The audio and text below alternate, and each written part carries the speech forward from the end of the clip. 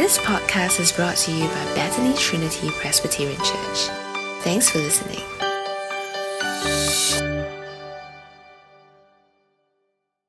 So the scripture reading for today is taken from 1 Corinthians chapter 1, verses 1 to 31. I invite Sister Hui Li to come and read the passage to us. If you prefer to do so, there are hard copy Bibles provided for you on the seats. You may refer to them as we read the passage. Now, after Sister Hui Li reads the passage for us, I'll invite Pastor Andrew to explain this passage to us. 1 Corinthians chapter 1. Paul, called to be an apostle of Christ Jesus by the will of God, and our brother Sosthenes, to the church of God in Corinth, to those sanctified in Christ Jesus, and called to be his holy people, together with all those everywhere who call on the name of our Lord Jesus Christ, their Lord and ours. Grace and peace to you from God our Father and our Lord Jesus Christ. I always thank my God for you because of his grace given you in Christ Jesus. For in him you have been enriched in every way, with all kinds of speech and with all knowledge, God thus confirming our testimony about Christ among you. Therefore, you do not lack any spiritual gift as you eagerly await for our Lord Jesus Christ to be revealed. He will also keep you firm to the end, so that you will be blameless on the day of our Lord Jesus Christ. God is faithful, who has called you into fellowship with his Son, Jesus Christ our Lord. I appeal to you, brothers and sisters, in the name of our Lord Jesus Christ, that all of you agree with one another in what you say, and that there be no divisions among you, but that you be perfectly united in mind and thought. My brothers and sisters, some from Chloe's household have informed me that there are quarrels among you. What I mean is this: one of you says, I follow Paul. Another, I follow Apollos. Another, I follow Cephas. Still another, I follow Christ. Is Christ divided? Was Paul crucified for you? Were you baptized in the name of Paul? I thank God that I did not baptize any of you except Crispus and Gaius, so that no one can say that you were baptized in my name. Yes, I also baptized the household of Stephanas. Beyond that, I don't remember if I baptized anyone else. For Christ did not send me to baptize, but to preach the gospel, not with wisdom and eloquence, lest the cross of Christ be emptied of its power. For the message of the cross is foolishness to those who are perishing, but to us who are being saved, it is the power of God. For it is written, I will destroy the wisdom of the wise, the intelligence of the intelligent I will frustrate. Where is the wise person? Where is the teacher of the law? Where is the philosopher of this age? Has not God made foolish the wisdom of the world? For since in the wisdom of God, the world through its wisdom did not know him, God was pleased through the foolishness of what was preached to save those who believe. Jews demand signs and Greeks look for wisdom, but we preach Christ crucified, a stumbling block to Jews and foolishness to Gentiles. But to those whom God has called, both Jews and Greeks, Christ the power of God and the wisdom of God. For the foolishness of God is wiser than human wisdom, and the weakness of God is stronger than human strength. Brothers and sisters, think of what you were when you were called. Not many of you were wise by human standards. Not many were influential. Not many were of noble birth. But God chose the foolish things of the world to shame the wise. God chose the weak things of the world to shame the strong.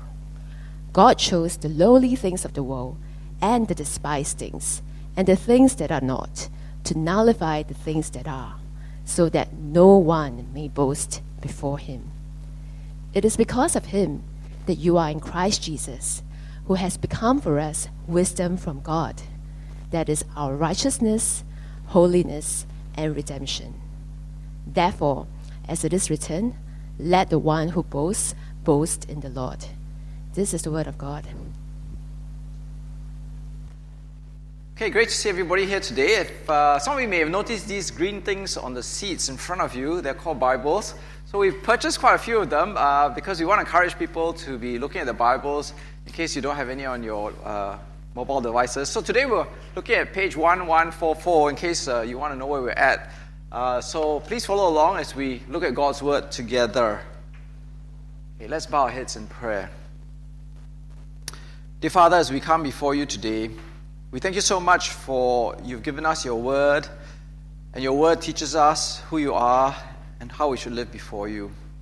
We pray this morning that as we look at 1 Corinthians, that once again you'll be speaking powerfully into our lives so that we may be sanctified before you and live lives of holiness. We pray for all these things in the name of Jesus Christ. Amen. Last week I came across this picture in my Logos Bible study software. And I liked it so much that I actually cut it out and sent it to my son. It's quite a powerful picture, right? Because I think visually it shows how Christians, we are called to be different from the world. It's a picture of someone who's walking one way while the rest of the world is walking another way. It's a picture where we are called as Christians to walk in the light, but then we see that the world actually lives in darkness. But the reality is that it's hard. It's hard for us as Christians to keep living this way. Because as we swim against the tide of the world, the tide of our times, it's difficult because the tide of our culture, its values, society, and its expectations keep pulling us back to the way of the world. And the danger is over time, the world seeps into our thinking, into our living, into our behavior, into the life of the church itself. And so over time, the danger is Christ gets displaced in our lives. Christ gets dethroned from being Lord in our lives, and instead of being distinct from the world, we mirror the world's values and its priorities. So I have a very close relative who became a Christian many years ago. He was baptized many years ago, but over the years, my family has recognized that this person actually is living less and less like a Christian, but more and more like the world. And the world and its values sort of like has invaded his life, and he's back to where he was before he became a Christian. Now, is this you? Is this me? That's a danger, right, of living in this world which keeps drawing us back into itself. So today we need to listen to 1 Corinthians because it deals with this issue of the world seeping into our lives. So today we began the passage. Before we even read the passage, I had a little short clip about the Dig Deeper Bible tools. It talks about how it's really important that we ask the question, why? Why is this book written for us before we can understand the what? We need to understand the author's purpose in order to understand what the Bible, this passage says. So what's the problem in the book of 1 Corinthians? Well, right at the very beginning, in chapter 1, we already see that one of the problems is surfaced. And the problem is one of quarrels, right? Quarrels within the Corinthian church. Paul is told by Cleo's household that there's quarreling among the Christians in Corinth. What I mean by this, one of you says, I follow Paul.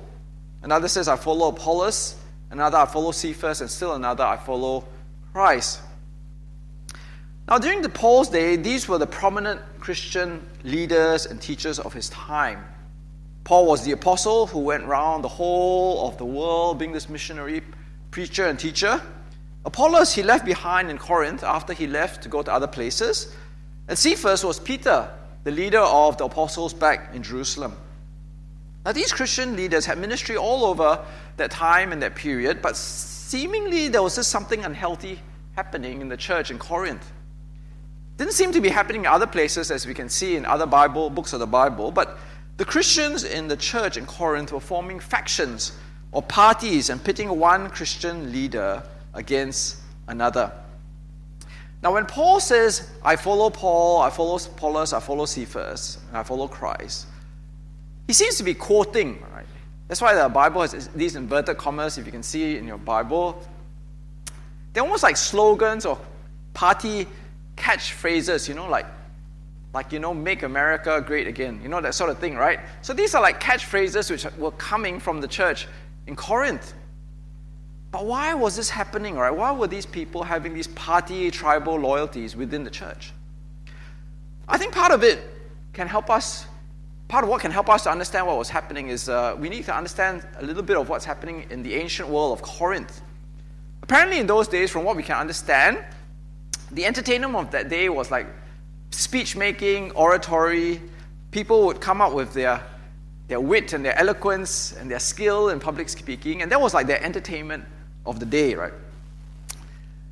The speech-making of that day could be compared, right? The oratory of that day can be compared to our modern phenomena of celebrity music styles, right?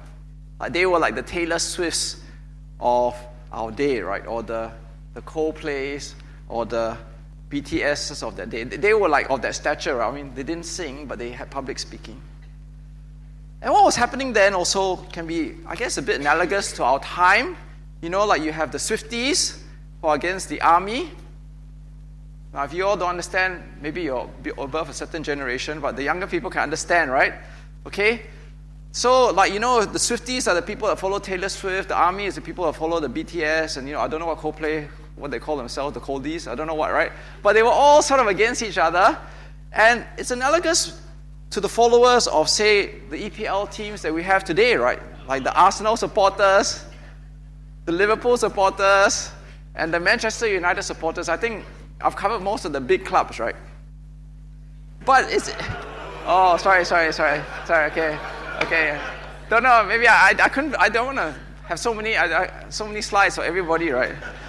But you can sort of see if you go to an EPL match, or even if you just... In Singapore, you've never been to an EPL match before, there's this huge rivalry between the followers of these different clubs, right? Okay, maybe I'll mention the other clubs like Chelsea and Manchester City, right? And maybe Newcastle and Tottenham. Who else, right? Okay.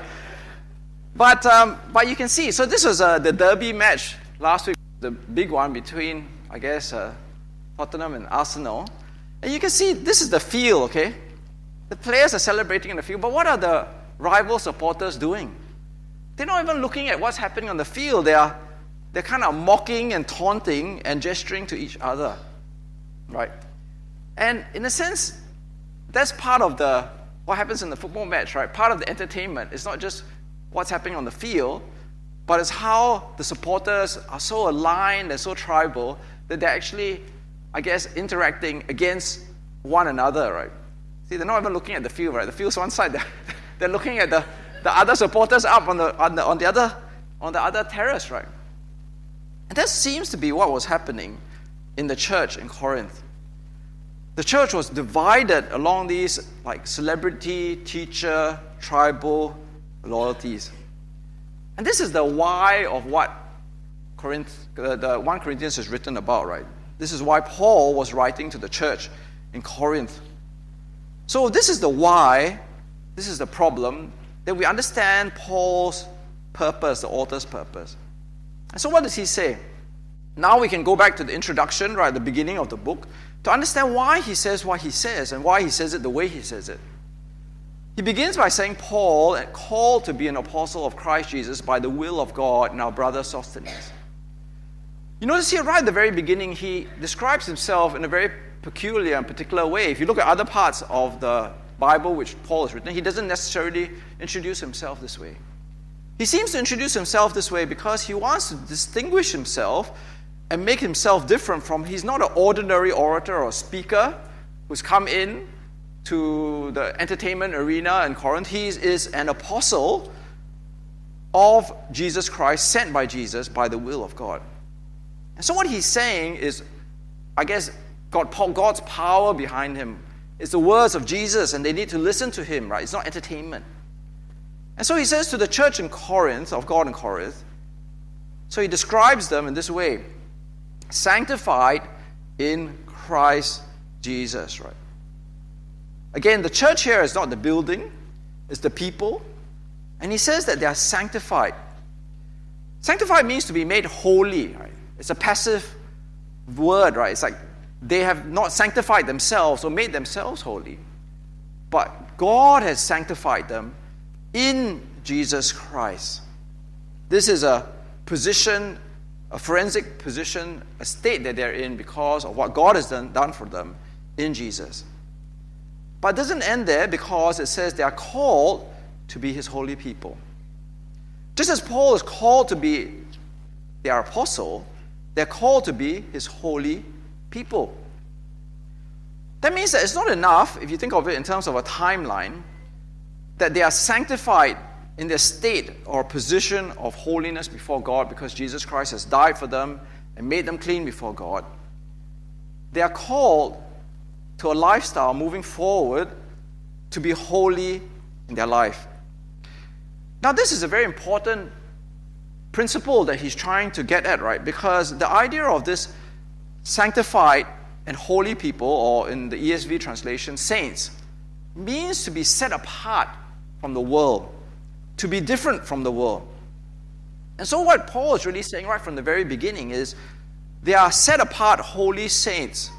And so therefore, they're not to have this worldly, celebrity, tribal loyalties within their church, because that is the world, right? That's the world of the entertainment arena, that's the world of the stadium. But this is the church, right? And this is God's people. They're set apart, different, holy, and sanctified. Paul goes on then in his thanksgiving.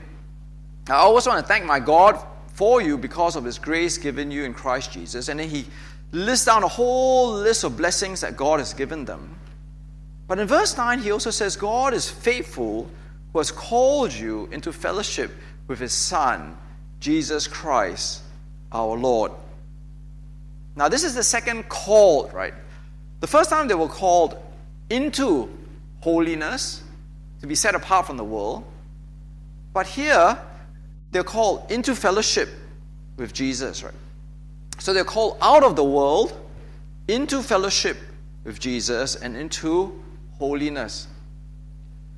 Now, this idea of being called into fellowship with the Son is of such great unity, right? Of such great strong bonds of relationship that Paul calls them brothers and sisters. Right? Brothers and sisters. Now, Paul cannot mean this in a blood relation way because obviously he's not related to them. They don't have the same father or mother. But he's saying this in a spiritual way, that they're brothers and sisters. They're family, right? Because they're in fellowship with the Son and Jesus. If you go back to Matthew chapter 12, this is the way that Jesus described his disciples, right? While Jesus was still talking to the crowd, his mother and brothers stood outside, and someone said, "Hey, look, your mother and your brothers are waiting to speak to you." And he replied, "Who is my mother and who are my brothers?" And pointing to his disciples, he said, "Here are my mother and my brothers, for whoever does the will of my Father in heaven is my brother and my sister and mother." And so what Paul is actually saying is, because of the worldliness that's coming into their thinking and their behavior in the church in Corinth, the celebration of this celebrity speaking culture and tribal loyalties, in a sense, the family of Jesus, the fellowship of Jesus, is actually being torn apart, right? And that's why he exhorts them as brothers and sisters. I appeal to you in the name of our Lord Jesus Christ, that all of you agree with one another in what you say, and that there are no divisions among you, and that you be perfectly united in mind and thought. See, the church in Corinth, they're not displaying that family unity that Jesus has brought to his people. They're divided because the world has come in. And therefore he appeals to them, look, you need to reflect that familyness, that fellowship, the brother and sisterliness that should distinguish God's people. They should agree with one another. There should be no divisions. They should be united in their thinking and their living. And so, the church in Corinth was divided along worldly, celebrity, tribal loyalties, but Paul says they're called to be saints, set apart out of the world. They're called to come into fellowship with Jesus Christ, and they need to live it out. He goes on as well to argue. He says, is Christ divided? Was Paul crucified for you? Were you baptized in the name of Paul? Now, this is all rhetorical questions, right? And they all expect the answer, no.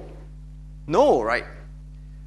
So of course, Christ is not divided. He's already said that. They are all brothers and sisters. They're all one family. So they're not divided into different little tribal units, right?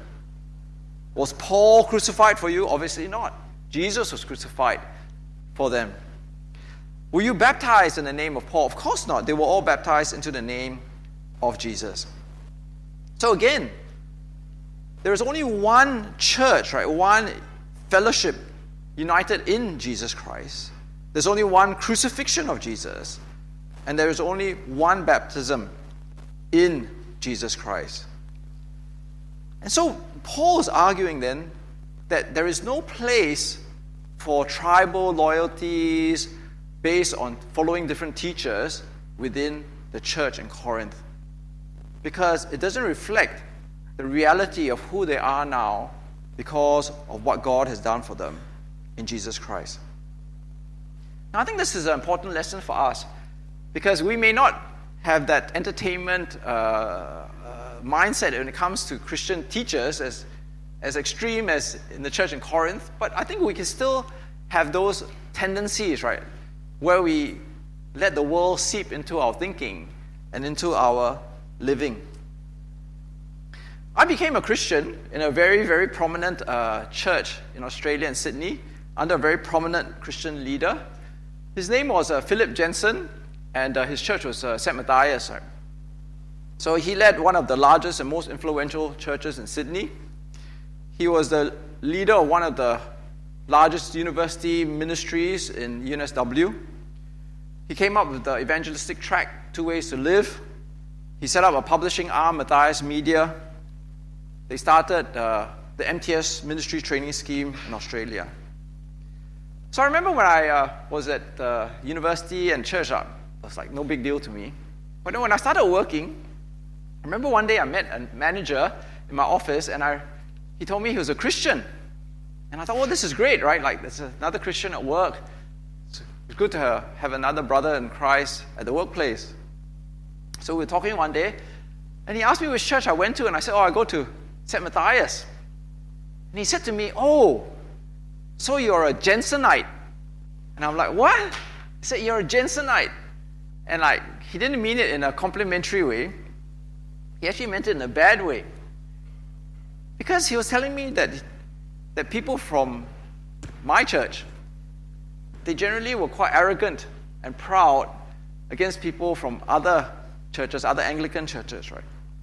Because they felt superior, that their leader was better and the church was bigger. And so they carried with them this worldly arrogance and pride. And I realized this because as I interacted with more and more people, I could see that there were Christians from my church who had that arrogance and pride.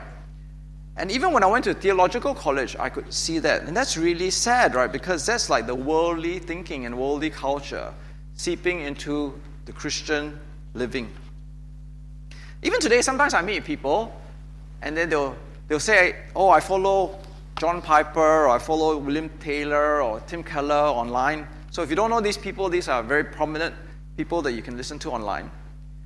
And so the danger is, just as there are people in my time who would be Jensenites, I guess there's a danger today that there are people today who could be like Pipperites, right? Or Taylorites, or Kellerites, right? Or even in Singapore, you sometimes meet people and they say, I go to so-and-so's church, or I follow so-and-so. But it's dangerous, right? Because you have these loyalties to Christian leaders and you pit them against other leaders. But that's actually not Christian, because we're all one family. There's only one crucified Jesus. We're all baptized into the name of Jesus. And we're all meant to be set apart for Jesus in fellowship with Him. So I wonder whether we struggle with that sometimes, whether we have that problem. Now, there's a second problem in the church in Corinth, and that's the problem of boasting, right? Boasting. We can see that near the end of chapter 1, God chose the lowly things of this world and the despised things and the things that are not, to nullify the things that are, so that no one may boast before Him. You can see that this problem of boasting is kind of linked to the earlier problem with their pride of the Christian leader that they followed, right? But here again was an issue of the world's attitude coming into the church in Corinth. They were boasting. We don't know exactly what the boasting was or why they were boasting, but we know that there was a problem. So Paul then recognizes that there are two interrelated problems in the church in Corinth. This worldly celebrity tribal loyalties, which was dividing the church, and boasting. Now the answer to these problems is the gospel of Jesus Christ. So the second half of chapter 1 focuses all on the gospel of Jesus Christ. He argues that Christ did not send him to baptize, but to preach the gospel, the good news, not with wisdom and eloquence, right, the focus of which were the entertaining orators, lest the cross of Christ be emptied of its power. Jews demand signs and Greeks look for wisdom. But we preach Christ crucified, a stumbling block to Jews and a foolishness to Gentiles. See, Paul goes to the center of the gospel, the heart of the gospel, which is the cross of Christ, Christ crucified. He says that this is all that matters because it is the power of God. Right? This is what counts at the very end. This is what really matters as a Christian.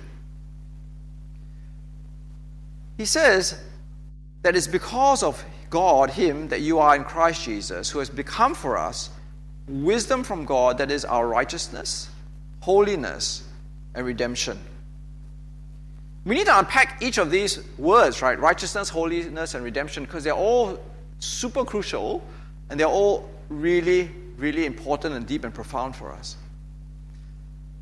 So for God, the crucified Jesus, the cross of Christ, gives us righteousness. What is righteousness? So righteousness is a legal word, right? It's a judicial word. It's a word from the courts where someone is declared innocent and not guilty before God.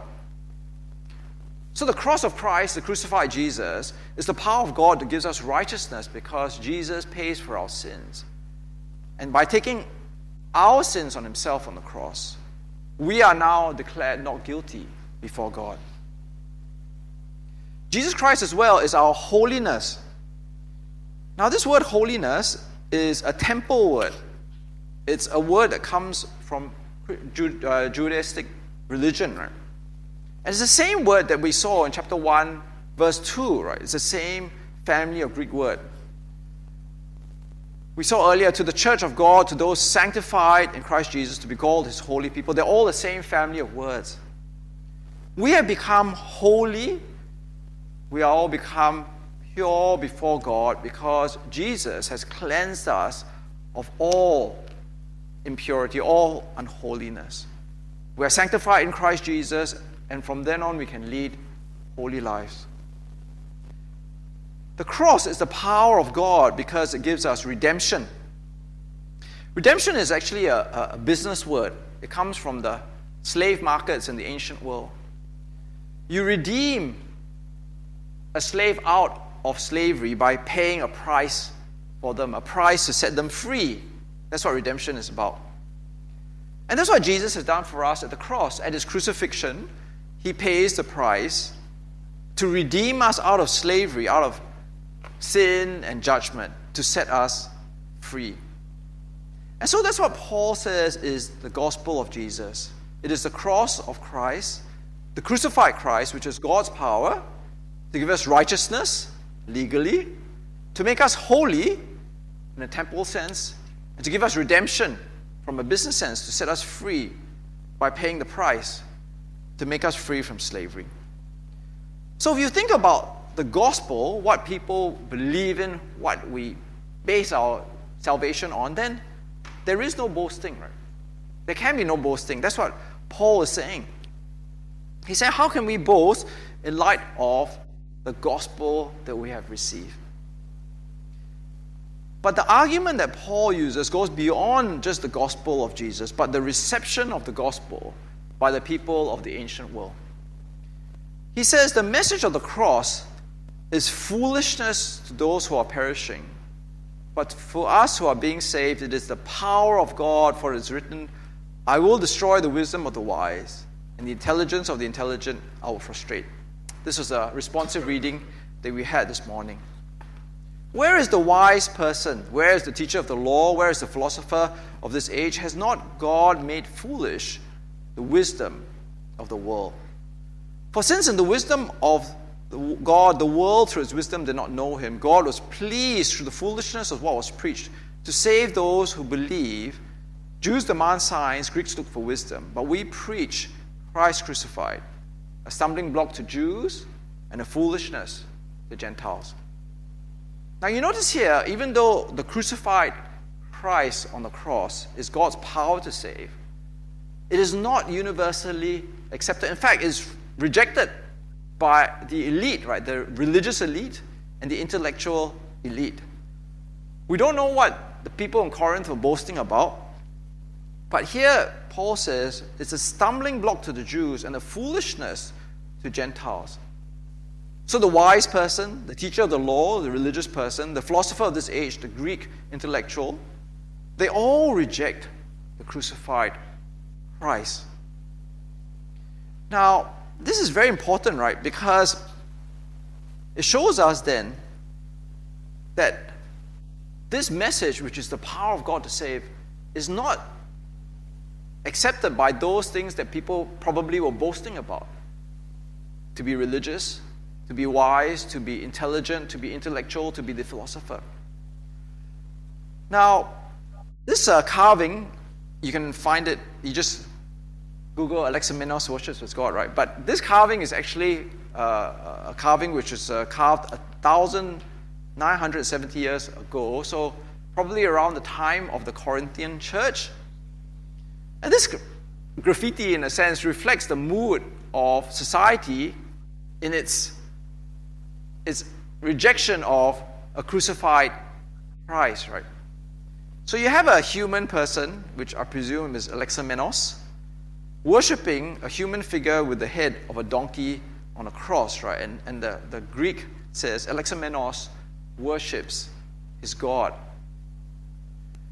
Now, I guess this graffiti embodies everything that Paul is talking about here, right? That here was the view 2,000 years ago by the Jews and the intellectual Greek philosopher, that it is stupid, right? It is madness to worship a crucified person. Because the cross 2,000 years ago was a symbol of ridicule, of shame, of deep humiliation. Why would you worship someone who was crucified on the cross?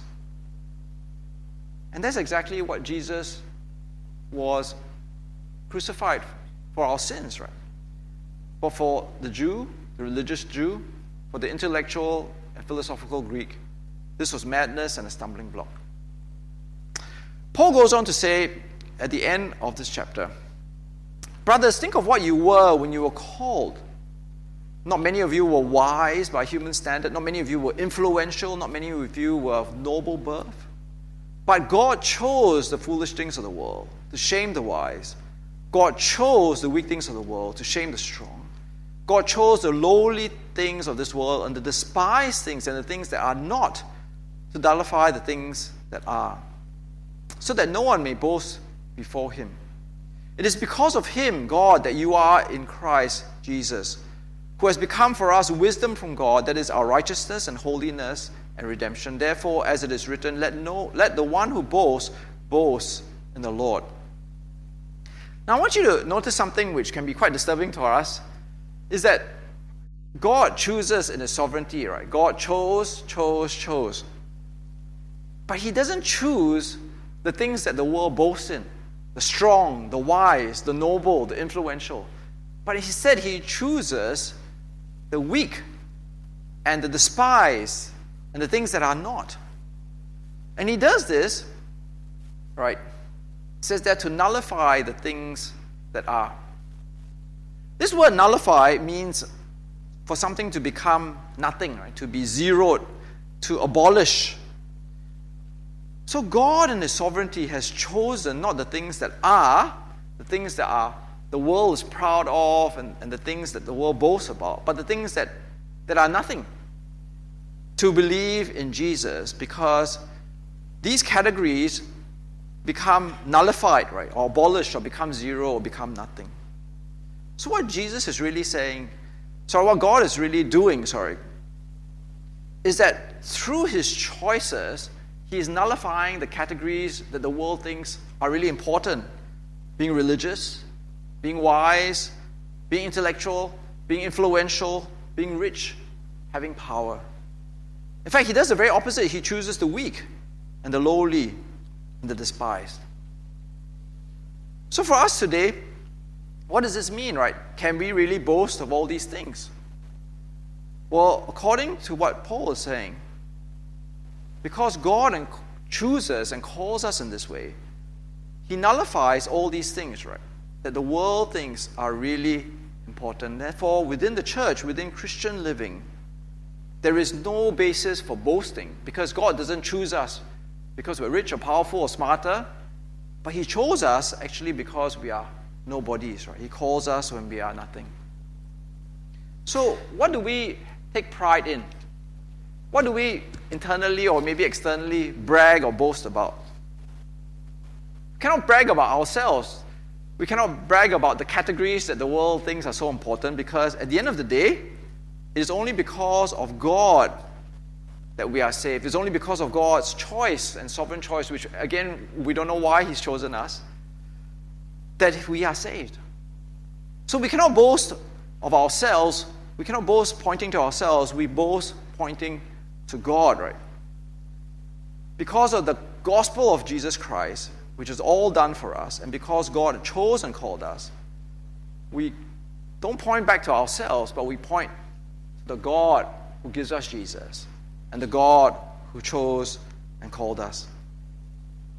In conclusion, I came across this slide when I was looking for something. I think it's a really good, big idea for the whole book of Corinthians, right? Seeing every part of life through the gospel. I was reading somewhere that there's this writer called Bryan Chapell, and he said that sometimes people think like the gospel is like the visa stamp on your passport that you show to the immigration officer on your way to heaven. Like some people, that's like we kind of think of it as just like this visa stamp. We show it to the immigration officer when we die so we can go to heaven.